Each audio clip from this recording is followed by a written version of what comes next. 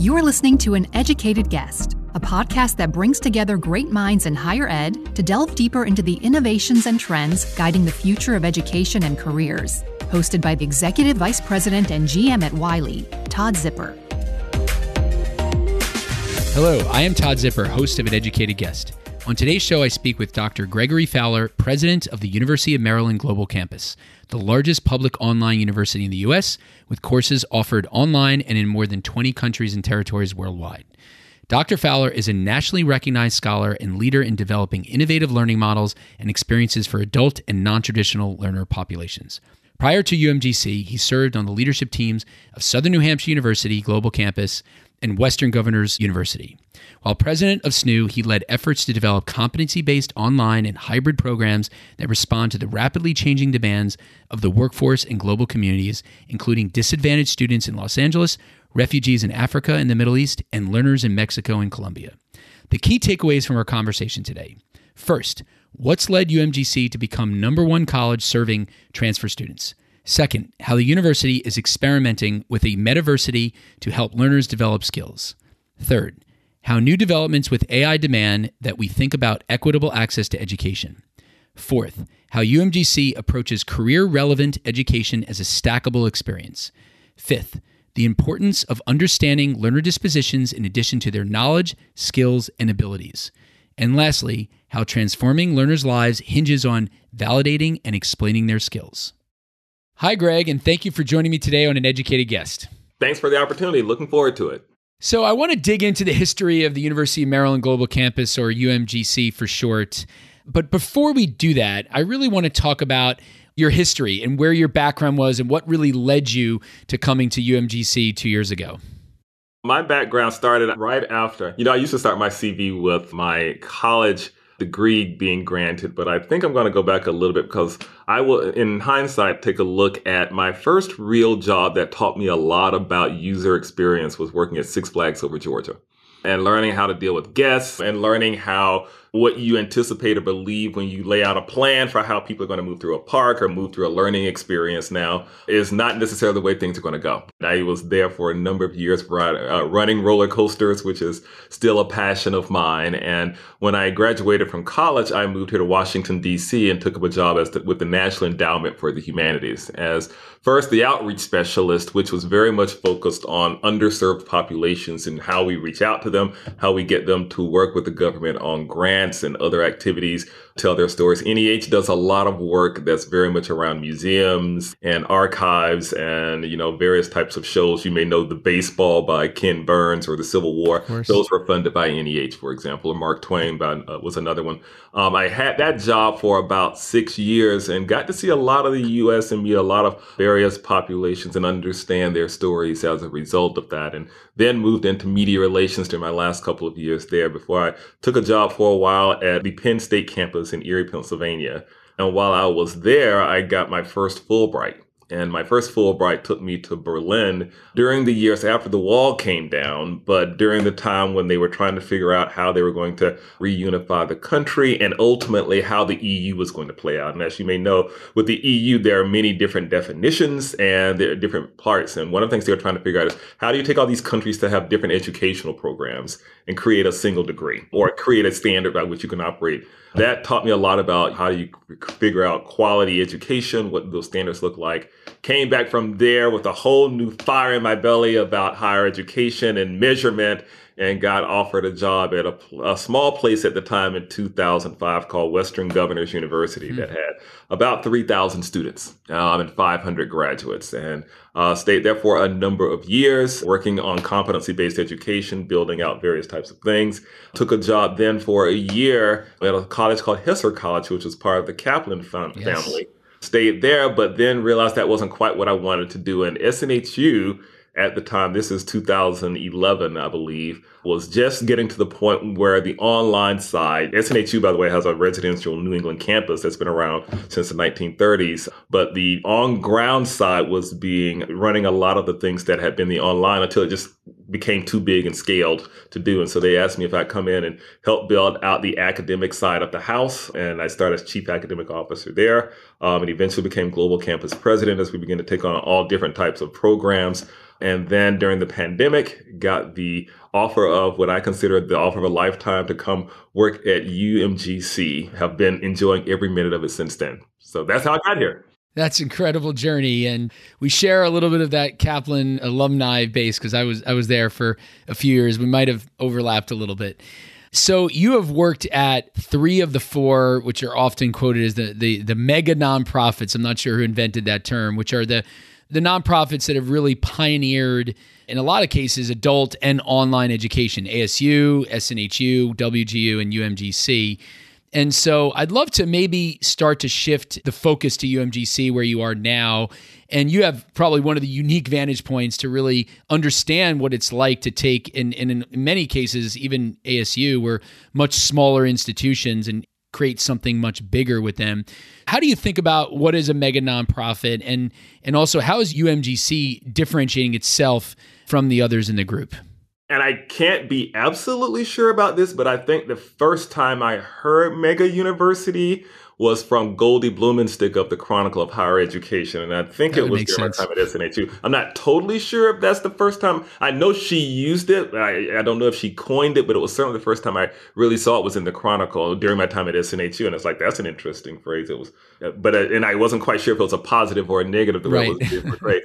The funny thing is that when I look at all of the large universities, they all have unique stories. And I tell people that they aren't all the same. In fact, they all have very unique pathways that they came about with. As you know, Western Governors started off from the very beginning. This was, I think, 95 or so when Roy Romer of Colorado, Mike Levitt of Utah said, well, we need to create a model that's competency-based, skills-based, and it's not going to have classes, but it's going to have rapid ability to assess and determine whether or not people have gotten those skills. And they built up that model. That is still the model at WGU, but intentional, started out as a competency-based thing, has grown around the country in some wonderful ways. Bob Mendenhall at the time and now Scott Pulsifer continue to do great things there. But that's one very unique model. In fact, I think WGU is probably the only institution at scale that's done that. That's a very different model than, say, Southern New Hampshire University, which started off as a residential campus and then built out over a period of time what has now become one of the largest online schools in the country. But it is a very different model. WGU has competencies and some very agile ways of doing it. SNHU, you're going to be taking classes for most of the types of experiences. They now have a CBE model as well, that's direct assessment. This growth has really been primarily in that build a course type thing for the direct-to-consumer market. That's different than UMGC, which started off as 1945, 47, World War II ends, service members are coming home. And when service members came home, they were trying to figure out how are we going to get them educated. We weren't certainly online at the beginning. In fact, online didn't start for us until 1983, 84, when the Berlin Wall came down and a lot of the students who were over in Europe and other places were leaving. We had to come up with a business model that said, hey, we're going to try this online thing. And we still now do hybrid experiences around the world and do, these online experiences as well. But all 3 are very different and still serve different models. We learn from each other, but I see us all as very different from each other. With UMGC, being a global institution means we have to, about 55% of our population comes from the military. A lot of the work that you see, the 200 locations we have around the globe, tend to be near military bases, if not on military bases, and tend to be tied to contracts with the military, at least at their base. Again, that's about 55% of our population. And we grow the other pieces from that sort of core area that we start out in. And what I've learned over time as a result is just how complex the U.S. military can be and all of the work that goes into trying to serve education centers around the globe as a result and responding to world events as a result of that. That's a great overview. You mentioned a couple terms, direct assessment, CBE or competency-based education, and then kind of traditional sort of credit-based learning. Could you give us a little bit of a snapshot of what you mean by those things? And sort of, like you mentioned, CBE seems like such a promising, I wouldn't call it new way because it's decades in the making here, but maybe you could sort of reflect on that a little bit and help us understand the market a little better. Sure. And when we talk about competency-based, at least as DOE responds to it, you're talking about either a direct assessment model or what they call a course-based model. What's the structure in which you're operating? And is that competency that you are trying to demonstrate going to be something that people can go directly into, or is it something that you have various types of learning experiences attached to? For a place like WGU, when they're dealing with competency-based education, they have a subscription model. It's a 6-month term. And you can go into this and you can move through these various assessments pretty quickly. But it is still built around a sort of structure of course. They wouldn't call it courses in the traditional sense. But if you were looking at the transcripts and things, you see something that looked very much like a relatively normal transcript for the types of assessments and the awarding of credit that goes with that. That's a different model than, say, the model that was the direct assessment model that SNHU deploys, certainly here in the States and even in some places overseas in Africa and I believe a couple of other countries, where you have a different type of direct tie in to the assessment itself that you're trying to work with. Not necessarily tied to a typical course model, but it is, can you write this paper in this type of way, as opposed to when you finish this particular type of assessment, you will get 3 credits of credit in a typical type of way. Yes, there are a lot of things I love about competency-based assessments. One of them is, of course, the work that's focused on skills and the abilities you're supposed to have and clear definitions that people who are going into those should be able to see. There are challenges, though. If you're talking about a competency-based model works if you've already got competency. Right. But if you don't, then you've got to figure out a model that helps someone gain those competencies. And that can be in some ways even more challenging than trying to do a traditional course. Not always, but it's certainly one of the things you have to wrestle your way through, which is something that both of those schools have had to work with at different times. So it is a model that I like, and I think we've learned a lot from it when it comes to clearly tagging and defining what skills we believe people are getting from certain types of experiences and how to accurately assess whether or not they have those skills. But I think each of those models has some opportunities and challenges that get associated with it. Yeah, it seems so intuitive, focusing on mastery of competencies. And a course is essentially a collection of skills or competencies. And hopefully we'll continue to move in the right direction of outcomes. And that's what that seems to be focused on. So I noticed that you all have won a lot of awards in various areas that really resonate. One was around the most transfer students, and that's a really interesting topic I'd love to jump into. Another one was named one of the top 5 online bachelor's degrees around ROI. So these concepts are really resonating with me. So let's talk about transfer students here. You're the largest out there doing this work. Why is this such a big challenge or opportunity in the market where so many people are transferring from one school to another? It's often difficult. They often can't take their credits from one school to the next school. We have so many, I think the number's well above 30 million individuals that have what's called some college, but no credential coming from that. I mean, can you kind of talk about that a little bit and the work that UMGC is doing? It actually dovetails very much to that conversation piece that we were just having a moment ago, which is around, can you clearly define what knowledge, skills, abilities, dispositions the person who's taking the experience is going to have at the end of the experience that they didn't have at the beginning?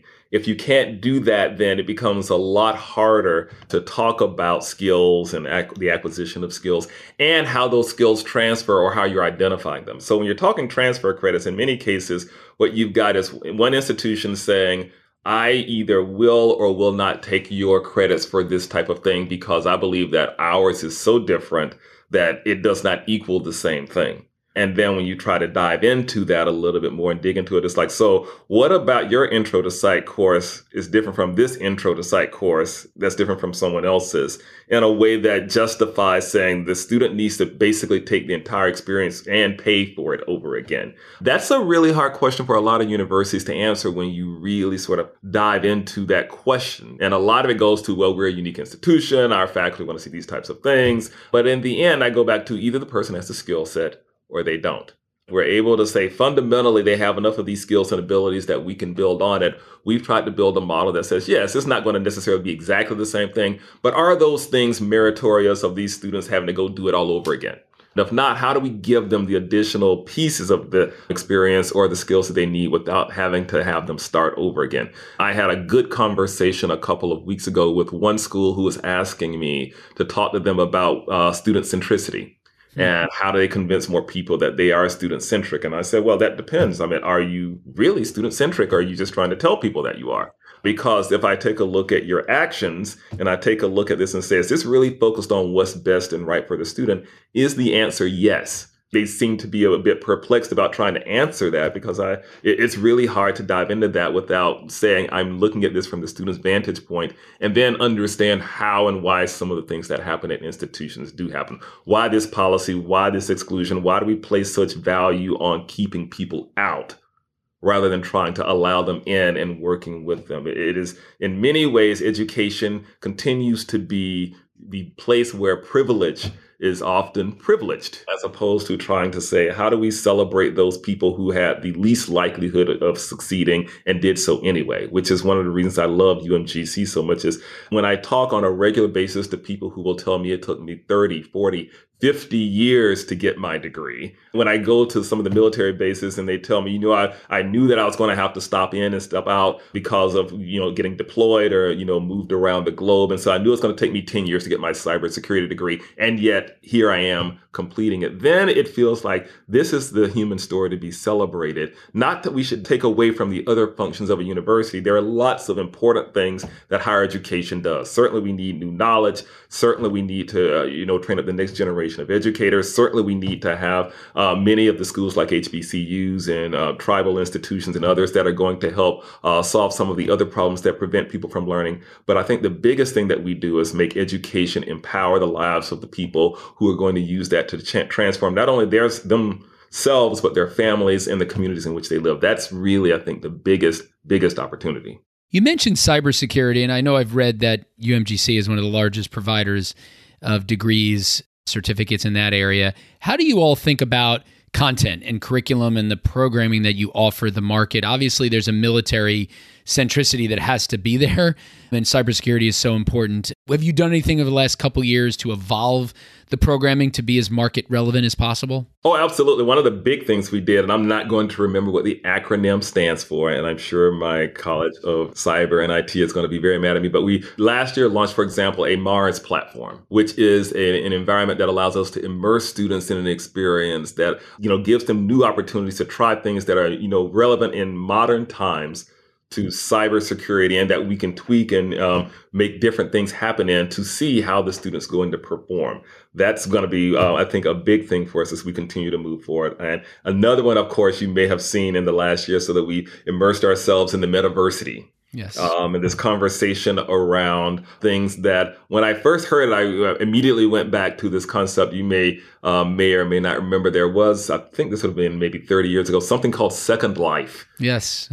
And it was the early version of, you being able to fly around this sort of virtual space. But now we've actually moved far beyond that into spaces that allow for social interaction, that allows for immersion into different types of experiences. The version that we have even has an office that looks far better than mine does. I mean, I love my office, but the one they have in the virtual spaces is very different. So how do we take those ecosystems and create opportunities for people to demonstrate skill sets? And I go back again to our conversation about competencies and things. If you're trying to learn to drive a car, or anything where you are ultimately going to be held truly responsible for something big, ultimately at some point you've got to be able to perform. If you're going to be a teacher, at some point you have to do student teaching. If you're going to be a pilot, at some point you have to get in a simulation. We can talk about driving a car all you want, but at some point before you get your license, most of us hopefully had to get behind the wheel and actually demonstrate to someone that we could do it.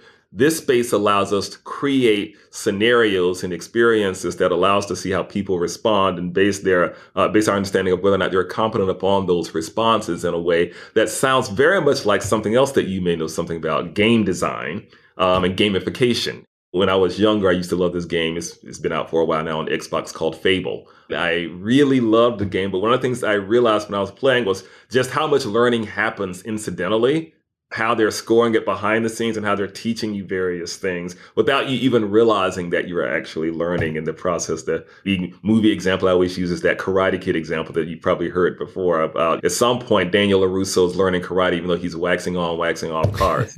They still do that in Cobra Kai, by the way, which is Yes. the new version of this story. So that's what I think is really important about the learning experiences that we're putting out there in cyber is how do we continue to update them? How do we create new environments and new ecosystems that present new challenges in the same way that if you were trying to be on a plane, my best friend's a pilot, he doesn't know when he gets in that simulator what scenario they're going to throw at him. His job is to be prepared for it and demonstrate his skill set and competency in it. We can do a lot of that work now in the virtual space and see how people are going to respond and whether or not they truly are competent in the work. So you've thrown out a couple trends, and whether it was the metaversity, the metaverse, which has been the last year or so, and higher ed's kind of, it seems like the last decade, we've just been like bombarded by things that could be hype, could be real, could be somewhere in between. The MOOCs that came around now 10 years ago, maybe even longer, which certainly are still here to stay, but certainly didn't disrupt higher education as many people predicted around cost and affordability, that area of things. There's another huge trend that's out there that's not just impacting higher ed, but impacting the world. And that's on these large language models. ChatGPT is the name that everybody is accessing now, and Bing, the search engines trying to use it. I'm sure you guys are scrambling. Are any thoughts here around sort of hype, noise versus signal, around using AI, using intelligence to sort of advance learning, right? And obviously there's the dark side of this stuff that people are quickly went to around. This could be, how people write their term papers now. So there's the cheating could sort of all of a sudden ramp up pretty aggressively. Any sort of initial thoughts on what's going on out there around ChatGPT and LLM? Yes, who knew that James Cameron and Skynet would actually be back in the news again so soon after when it came to the nature of, self-awareness among artificial intelligence. Right. You pointed out probably another one of those examples that I think is very interesting and it was around for a period of time in true form as this is the end of the world, which was MOOCs. Yes. And as you saw with that, and certainly with ChatGPT, you have big questions that I think higher education has to wrestle with. Now, neither of these things to this point have so transformed the world that lived up to the hype. Yes, MOOCs are still out there. So, and we see learning experiences coming from so many different environments, whether it's a LinkedIn or a YouTube video even. If you'd seen it back then, everybody was like, if you aren't on the MOOC train, then you are clearly behind the times. You may remember, I believe it was the University of Virginia's chancellor who actually the board tried to fire her at one point because they felt like she was not on the MOOC train. And, right. and of all the places in the country that probably didn't need to be worrying about MOOCs, UVA was probably one of the ones that put at the top of that list. Same thing is true for ChatGPT. I think in both of these instances, higher education needs to ask us a series of questions about what do we do, why do we do, what are we really trying to accomplish, and how do we go about adapting to those types of things. That's going to be true in both of those instances. When I was getting my degrees, this was back in the 80s and 90s. You may remember something called card catalogs. Absolutely. These archival stacks and things you had to wander through in microfiche and microfilm. And the problem back then was getting access to information. Education was defined as your ability to go into those stacks, get the information, and then create something new. Access to information is no longer the standard by which we operate. And the same thing I think is going to be true as we begin to evaluate what are we really trying to do with things like ChatGPT. Certainly on the technology side, we're talking about it in things like bots and student activities and student affairs and whether it can help with various types of student services. But it also brings into mind this question of how might you use this to actually amplify students' abilities. We certainly are talking about this in terms of equity. And does this allow for different populations to participate in the conversation in ways that they wouldn't before? I don't tend to buy into either of the Goldilocks principles of it's too hot or too cold, or it's the end of the world, or it's the panacea for all of these things. Very few things in human history have been eureka moments. Most of them tend to be things where it's 2 steps forward, half step back type of progress. And I suspect that when we get to ChatGPT, I think you're even seeing, even in the last couple of weeks, questions being raised about what its real capabilities are, what are the limitations, what's the reality of what it can do and can't do, all of these various types of things. And I think we'll have to wrestle with them. I think we will have to ultimately wrestle with the big fact about technology. I'm a huge Mark Twain fan, and one of his big works was A Connecticut Yankee in King Arthur's Court, which you may remember, a kid from the 19th century goes back to the 6th century, wants to try to modernize the world. And what I've said to people about this is, the problem with technology is that it grows exponentially. The challenge for human beings is that we grow one step at a time. And we often find ourselves in these situations where the technology is able to do things, and we have to ask the question, not of can we, but should we?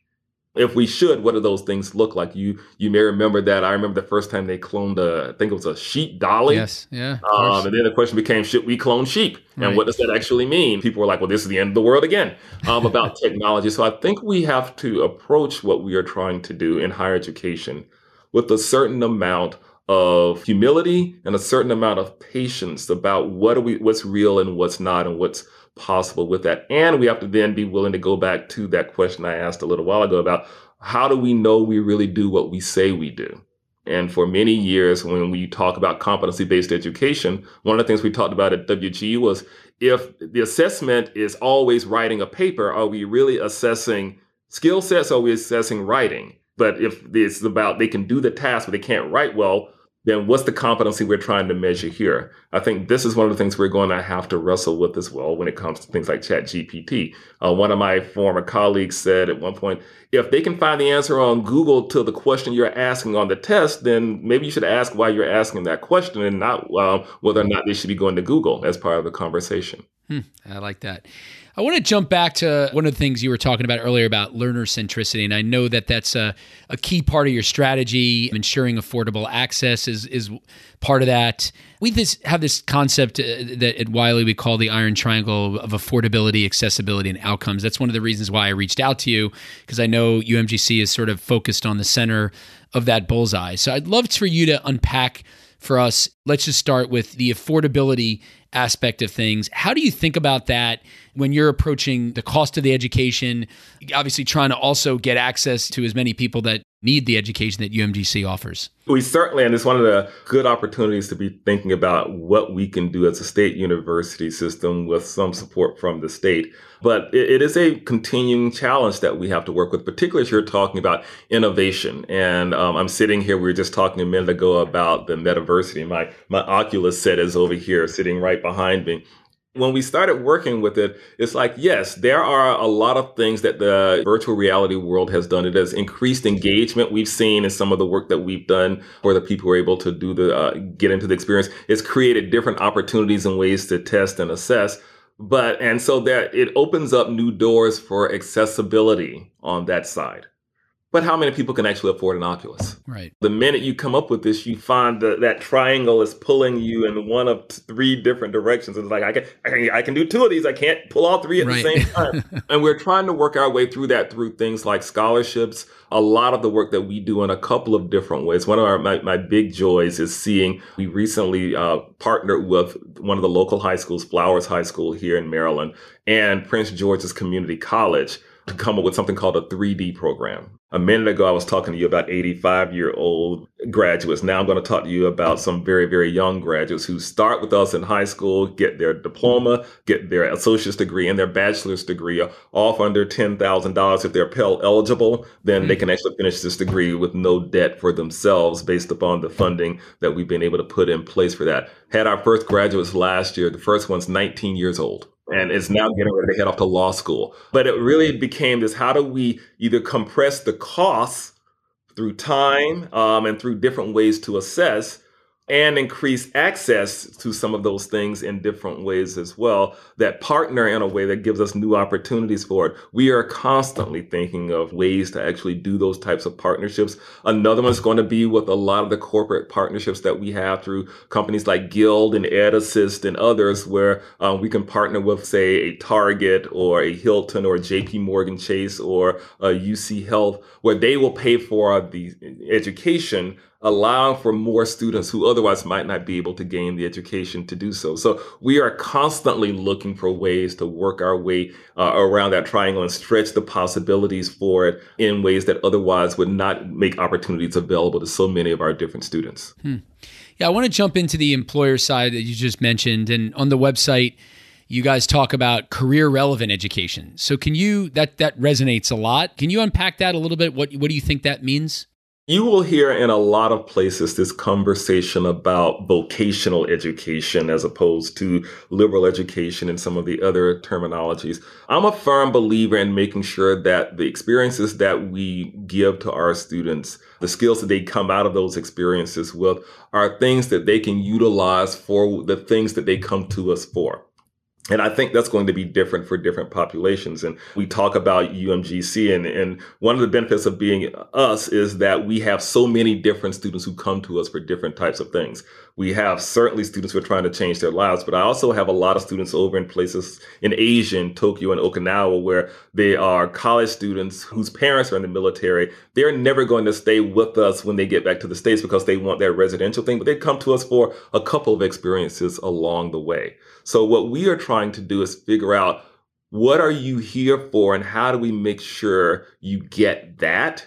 And particularly when you're talking about jobs, how do we make sure if you are here because you're trying to get a new job or get a promotion at the job, that we can demonstrate for you from the moment you show up, here's how what we are doing is going to give you the skills you need for that experience. So I've talked a lot about in my career the idea of education as a black box. We sort of go into it and people sort of expect us to be we say to people, just trust us that you'll come out on the other side and something magical will happen. Well, that's just not true for a lot of people. And the example I use is we are now coming out of the resolution period of people who went to the gym for the first couple of months because this was going to be their year. I watch the physical trainers during that time when they come in and they're talking about what are your goals, where you're trying to get to, what motivates you. And there's a very intentionality to the experience. You will be able to say this stacks to that. And when you get to this point, you'll have reached your goal. We need to be able to do that same thing with education, to say the experiences we're putting you in are going to stack from here to here. So you want to be an accountant, we're going to give you this experience and it's going to stack into this one. And by the time it's over with, we can tell you what the skills are that an accountant should have and how you've gained those skill sets and how you should be able to talk about them. So when we talk about career relevance, I want us to be able to say the experiences you're having are relevant to where you are trying to go. And we can clearly, explicitly talk to you about what that is. That's great. So kind of going to the employer side of the equation, you mentioned a couple of these strategic partnerships. I believe you're one of the preferred providers of the Amazon Career Choice. Perhaps you can talk about how you're working with Amazon, right? They have hundreds of thousands of employees. They've got this incredible multi-billion-dollar benefit they've talked about in the market.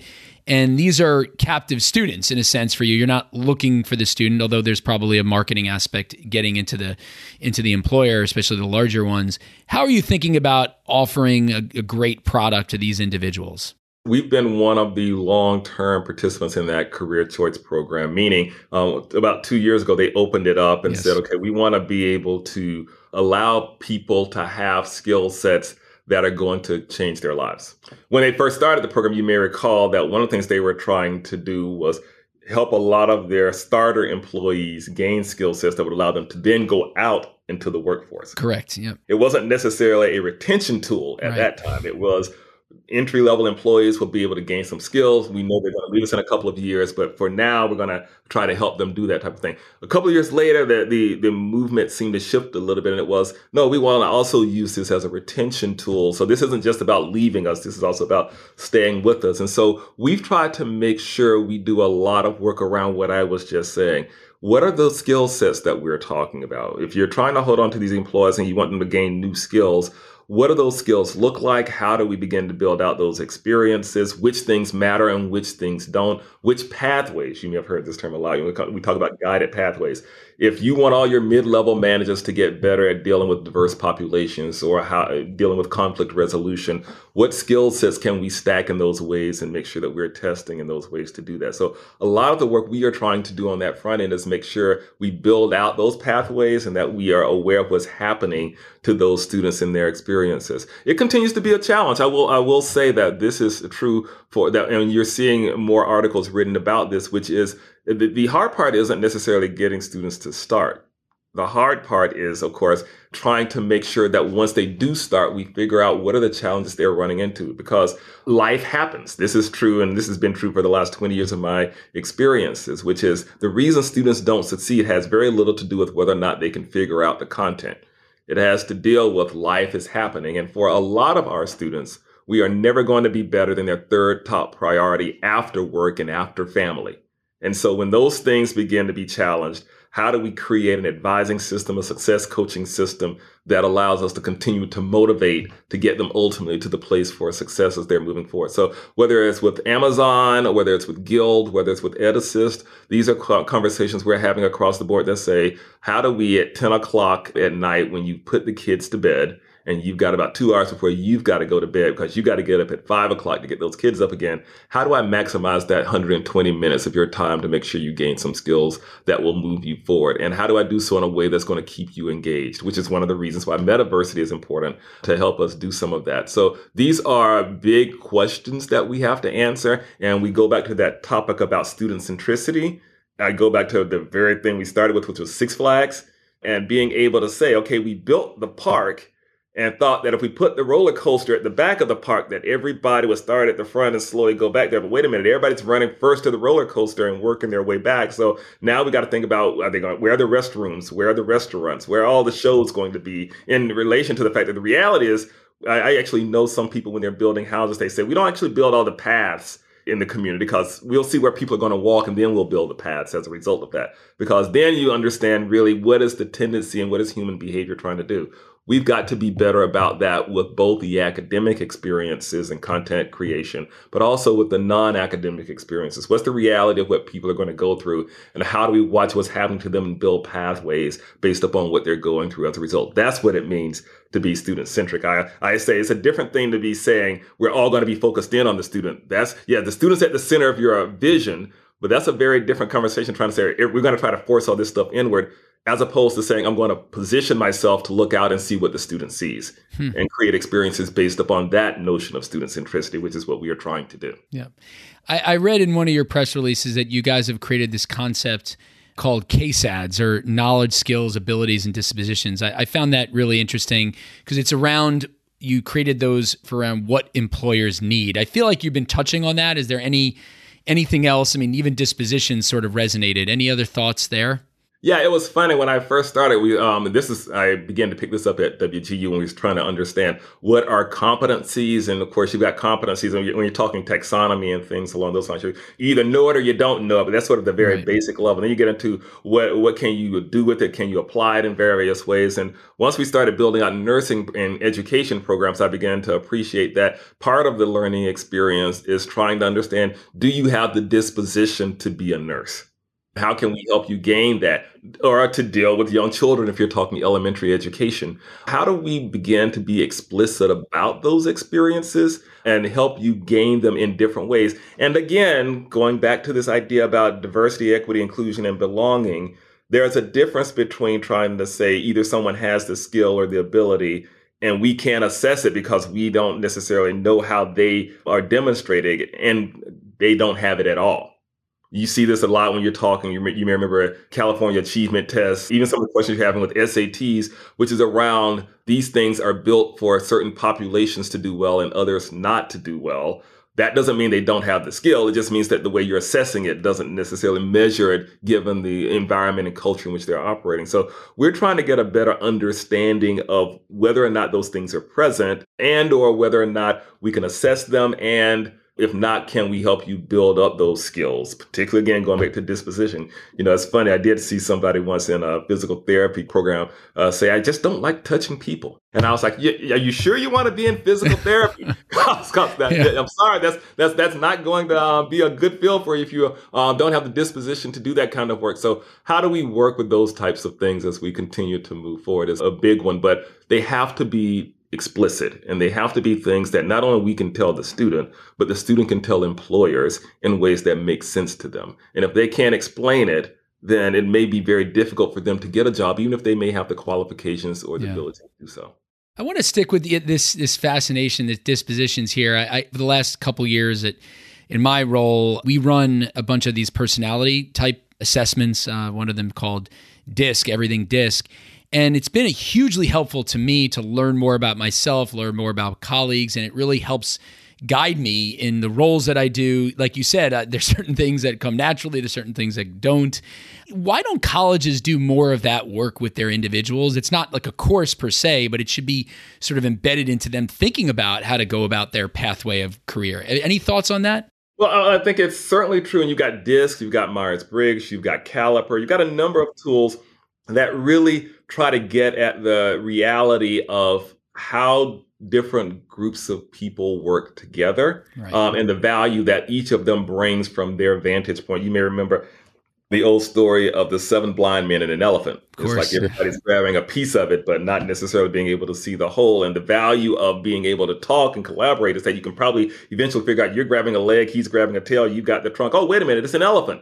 But you're not going to be able to do that if it's only the things that you hold. It is the most interesting and troubling thing that we often talk about diversity. We celebrate it in movies and these people who do amazing things and challenge the status quo. And yet every single piece of pressure in our lives is for us to assimilate. And we do all we can to say, yeah, I appreciate diversity as long as everybody's like me, or if everybody does things my way. And as I've become a better leader, I've begun to appreciate that setting a vision and giving people the space to do different things will not only necessarily sometimes result in even greater success, but will also result in me learning something in a new way that I hadn't even considered. I was sitting a couple of weeks ago with some autistic children, and I was just thinking, boy, if we could really just find ways to learn from this group of children, because they see the world in such a different way. Right. That it has great value. So when it comes to personality tests, when it comes to different profiles, the value of diversity, and I can tell you that I'm a very strong place on the DISC chart. I won't tell you where, though anybody who knows me will probably say, yep, that doesn't surprise me at all. So I think we've got to find better ways to deal not only with just, those sort of personality profiles, but just cultural differences. If anything, we're going in the opposite direction, it feels to me a lot of the time, which is we continue to value even less those people who see the world differently from us, rather than seeing how they can help us refine the way we see the world and value something different and therefore build on it. One of the things I was talking to my team here in the office about is that I do love the fact that when I'm walking around the building, the dynamic situation of molecules bouncing into each other as I run into other people and we have random conversations is what generates new ideas. And I want to make sure that we celebrate that and do more work to see that happen on college campuses and in virtual spaces as we move forward. Yeah, that's so powerful. And just kind of this innovation theme that just keeps coming up here and what UMGC is doing. One thing that fascinated me probably close to 10 years ago now, I don't know when you guys started it, was this idea of UMGC Ventures, right? A public-backed university that started really a bunch of ventures, which really seemed like it was coming out of innovations that you had created and built and that you then figured out a way to commercialize. I'd love for you to talk to us about that because I think you've had a few successes here. I think it's a really exciting story as part of the UMGC story. Yeah, it's ventures is one of those things, and it was, of course, here long before I got here. But when I started, I continue to see it as an opportunity to do some things in ways that otherwise we couldn't be able to do them. Being able to say, hey, we are working with all of these various populations around the globe. We are working with the military. We're working with various direct-to-consumer markets. We're working in all kinds of locations. We're having to, during the pandemic, figure out, okay, so I can't have those face-to-face classes in Okinawa, but I can do, if I do it virtual and I take up a couple of students from Tokyo and a couple from Okinawa and a couple from Seoul and South Korea, and I create a live stream experience that allows all of them to engage, then all of a sudden I've got a different kind of experience. And how do I learn to master that? So you've got all types of opportunities to be able to say, we've been doing all of these various things for a very long time. How do we intentionally, and you've heard me use that word a couple of times, take those learnings and figure out what comes next and help others in the process of doing that. And that's really the work that I'm seeing ventures try to do. I'm trying to make sure we use them and work with them in such a way that they help UMGC transform into what it needs to be next. But in the process, also work with a number of the schools, certainly within the system of Maryland. As you know, we're one of 12. So if our HBCUs are doing some things and they want to figure out how do we do this virtual experience, great. I want ventures to be able to go over and talk about how do we take that and how do we incorporate what they know about diversity and inclusion into experiences that we can then leverage somewhere else. If we're talking about any number of different types of analytics and prescriptive experiences that we are trying to have, how do we learn to do what I'm calling the Doppler radar of the student experience? How do we pull together all of these various factors and say, there's just enough stuff going on here to say there might be a storm tomorrow in the student experience. This student might be about to run into an issue or not, and how do we prepare for that? That's a whole new level of complexity, and it requires us to be able to think outside of the box about it. And at the same time, we've got to continue doing the work that we do around the globe. So one of the things that I learned from my time at SNHU is if you really want to do creative and innovative things, putting a little bit of distance between you and the core product may be a good thing to allow you to do that. For us, at any given time, UMGC has to be ready to adapt and move with the military.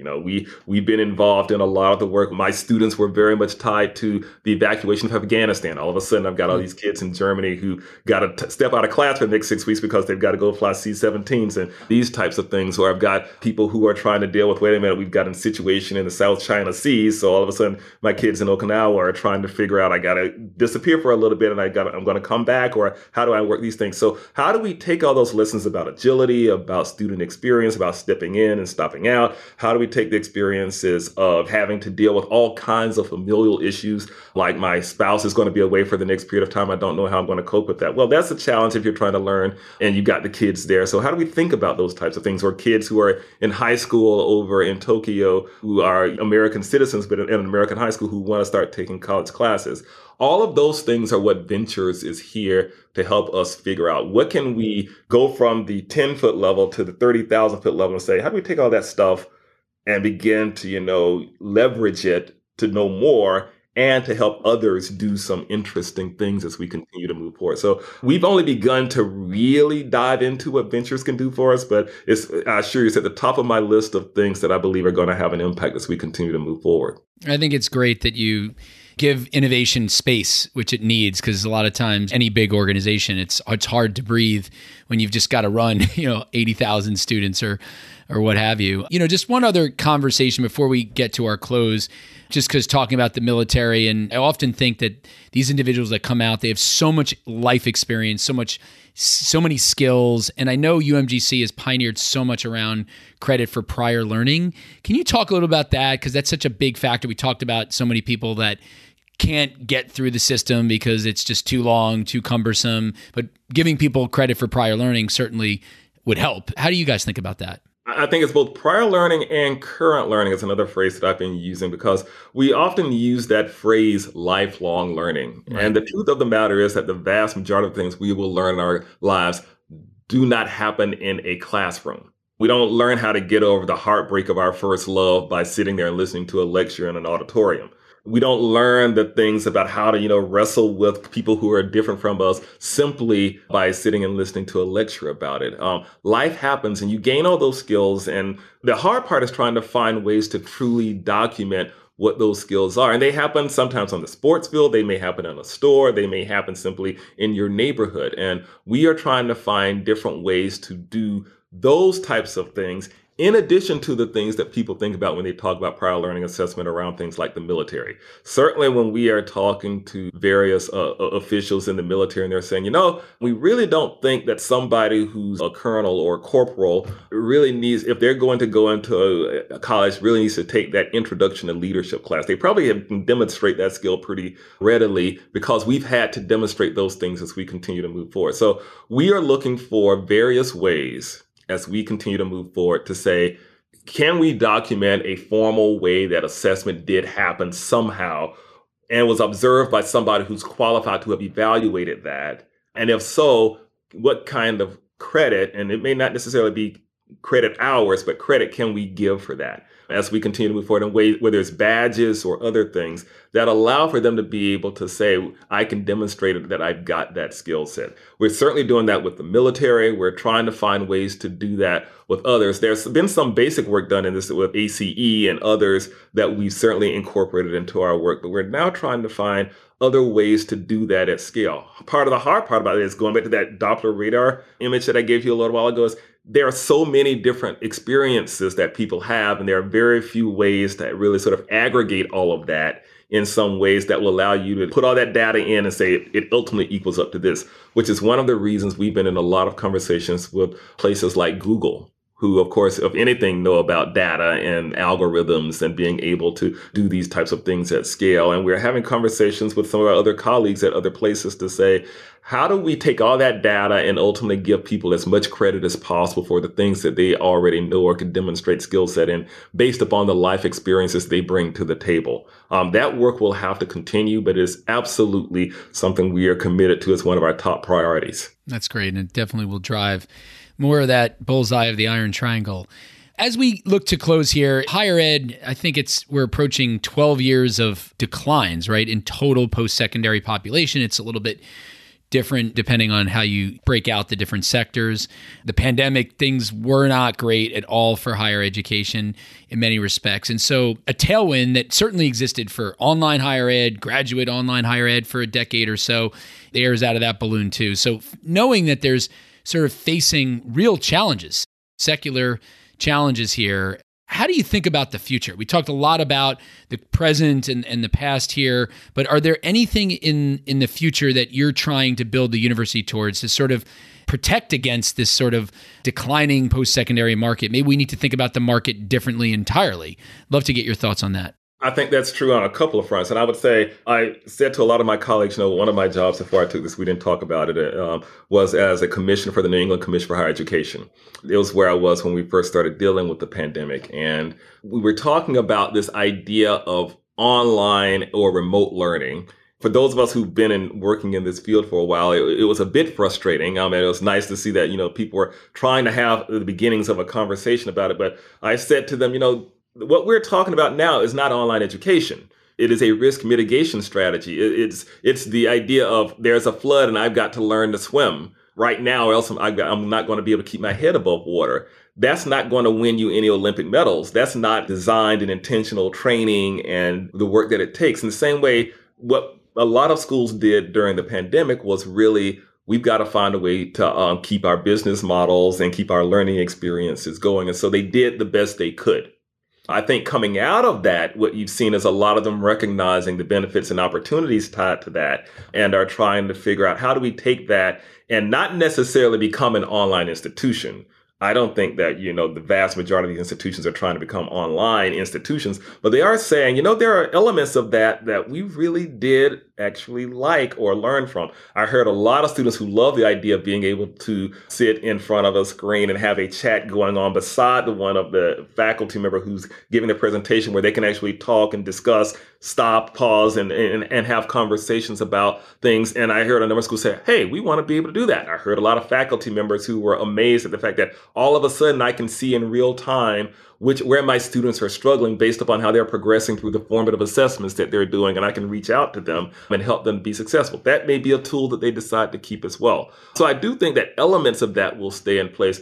But as we go into the future, I think you hit very much upon something that I often talk about, which is when you talk about innovation and disruption in the ways that we are talking about it, generally things change, but they don't necessarily change in the ways that feel like they're the most obvious up front.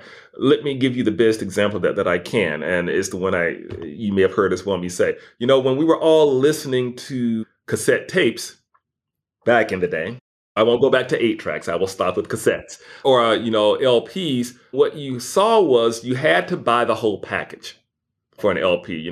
They eventually turned into compact discs, excluding this sort of short period of time where you could buy CD singles. You had to go buy the $15.99 CD, regardless of whether or not you wanted all 12 songs. You just really wanted the 2 good ones, and everything else you just had to sort of buy as a result. And then all of a sudden, Napster comes along, and the industry's going to try to kill it. And they do, but that genie's out of the bottle. And over time, you get Spotify and Pandora and the ability to plug and play, to stack various types of experiences for various types of scenarios. And this is where you see the music industry being right now. Why? And I would say that it is probably true that more people listen to more music now than ever in human history. I would say the same thing is probably true for more people watch or read news now than have ever done so in history. They just don't read newspapers. Right. Now, we can argue over what, news is and all that kind of stuff, but there has been an increase in it. I would make the same case that more people are learning. Right. I mean, I learn something every day. I got to go home and figure out how to hang this picture. I'm not going to go buy a book, or, I'm not going to go try to take a class, but I am going to go to YouTube, or I am going to go to Google and try to figure out how to do this new thing. So the learning is out there. Now, some of that learning is, doesn't need to be marketized. Please don't charge me every time I get a YouTube video. But what we can do is say, for the places where we have value and credentialing and assessment matter, how do we do that in different ways that allow for the learner to get the skills and the credential that they need to move forward? That's really where I think a lot of this is ultimately going. And it may not always be degrees. You've seen already here in the state of Maryland, Governor Wes Moore, but even before him, Governor Larry Hogan were saying, and you've seen about 6 or 7 other states where they're like, for government jobs in the state, we're not going to require degrees anymore. Right. Doesn't mean they're not going to require skills. Just means they're not going to take that old package, that was the $15.99 package, and say, you got to have that. So now we as educators have to figure out, how are we going to create the Pandora and the Spotify? That, I think, is the interesting piece that lies before us. Very interesting. So before we wrap, is there anything that you want our listeners to walk away understanding from our conversation today? I would say someone gave me, and I wish I had it in front of me, this will be an audio podcast, but someone gave me a wonderful ornament. And it is, I don't know if you remember the end of the Karate Kid, but there's that look right at the end where Mr. Miyagi is sort of looking sideways with that sort of smiling look on his face. They gave me an ornament with that on it, and the line underneath it has him with the smiling saying, "You've been learning all along." And I think that's something I want all of the listeners to do, to recognize that learning happens all the time. You don't have to wait for something formal to do that. And the better we get at tagging that, and the better we get at talking about that, the more likely it is that you're going to be able to change your life. But even for people who get full degrees, if they can't talk about it, it doesn't matter. One of the skill sets we've got to be able to do is help them explain where they got those skill sets from. In many instances, being able to do the opposite and say, I may have not gotten it from this formal way, but here's what I've done. So the better you're getting at explaining and understanding where and how you're learning, and the more you challenge yourself to do more of that, the more likely you're going to be able to do the thing that we all talk about, which is transform your life. So powerful, and love all these Karate Kid references. All right, so I asked this of all my guests. Part of what we love about education is that we've all had learning champions. Who has been a learning champion for you, and how has that person helped you in your life? There are two big groups of learning champions. Certainly, you've got the historical figures who we learn from. The big learners I've had in my life have generally been my teachers.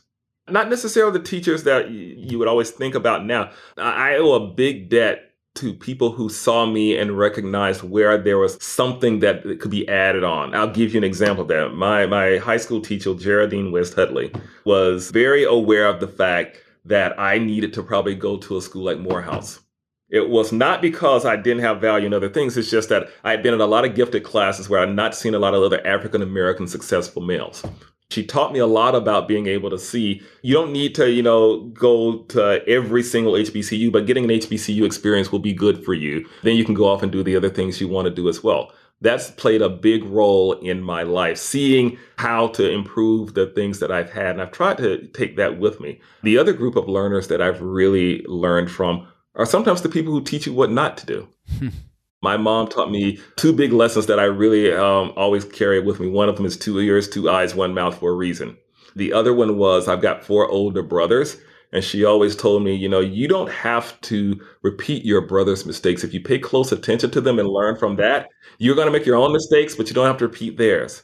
I've learned a lot in my life from trying to watch and learn as much about what not to do as what to do in the experiences that I've had. Oh, it's so powerful. Greg, thank you so much for taking the time to speak with me today. This has been wonderful. Thanks. I'm glad that you were able to take some time with me as well. Absolutely. So until next time, this has been An Educated Guest. Thanks for joining us on today's episode.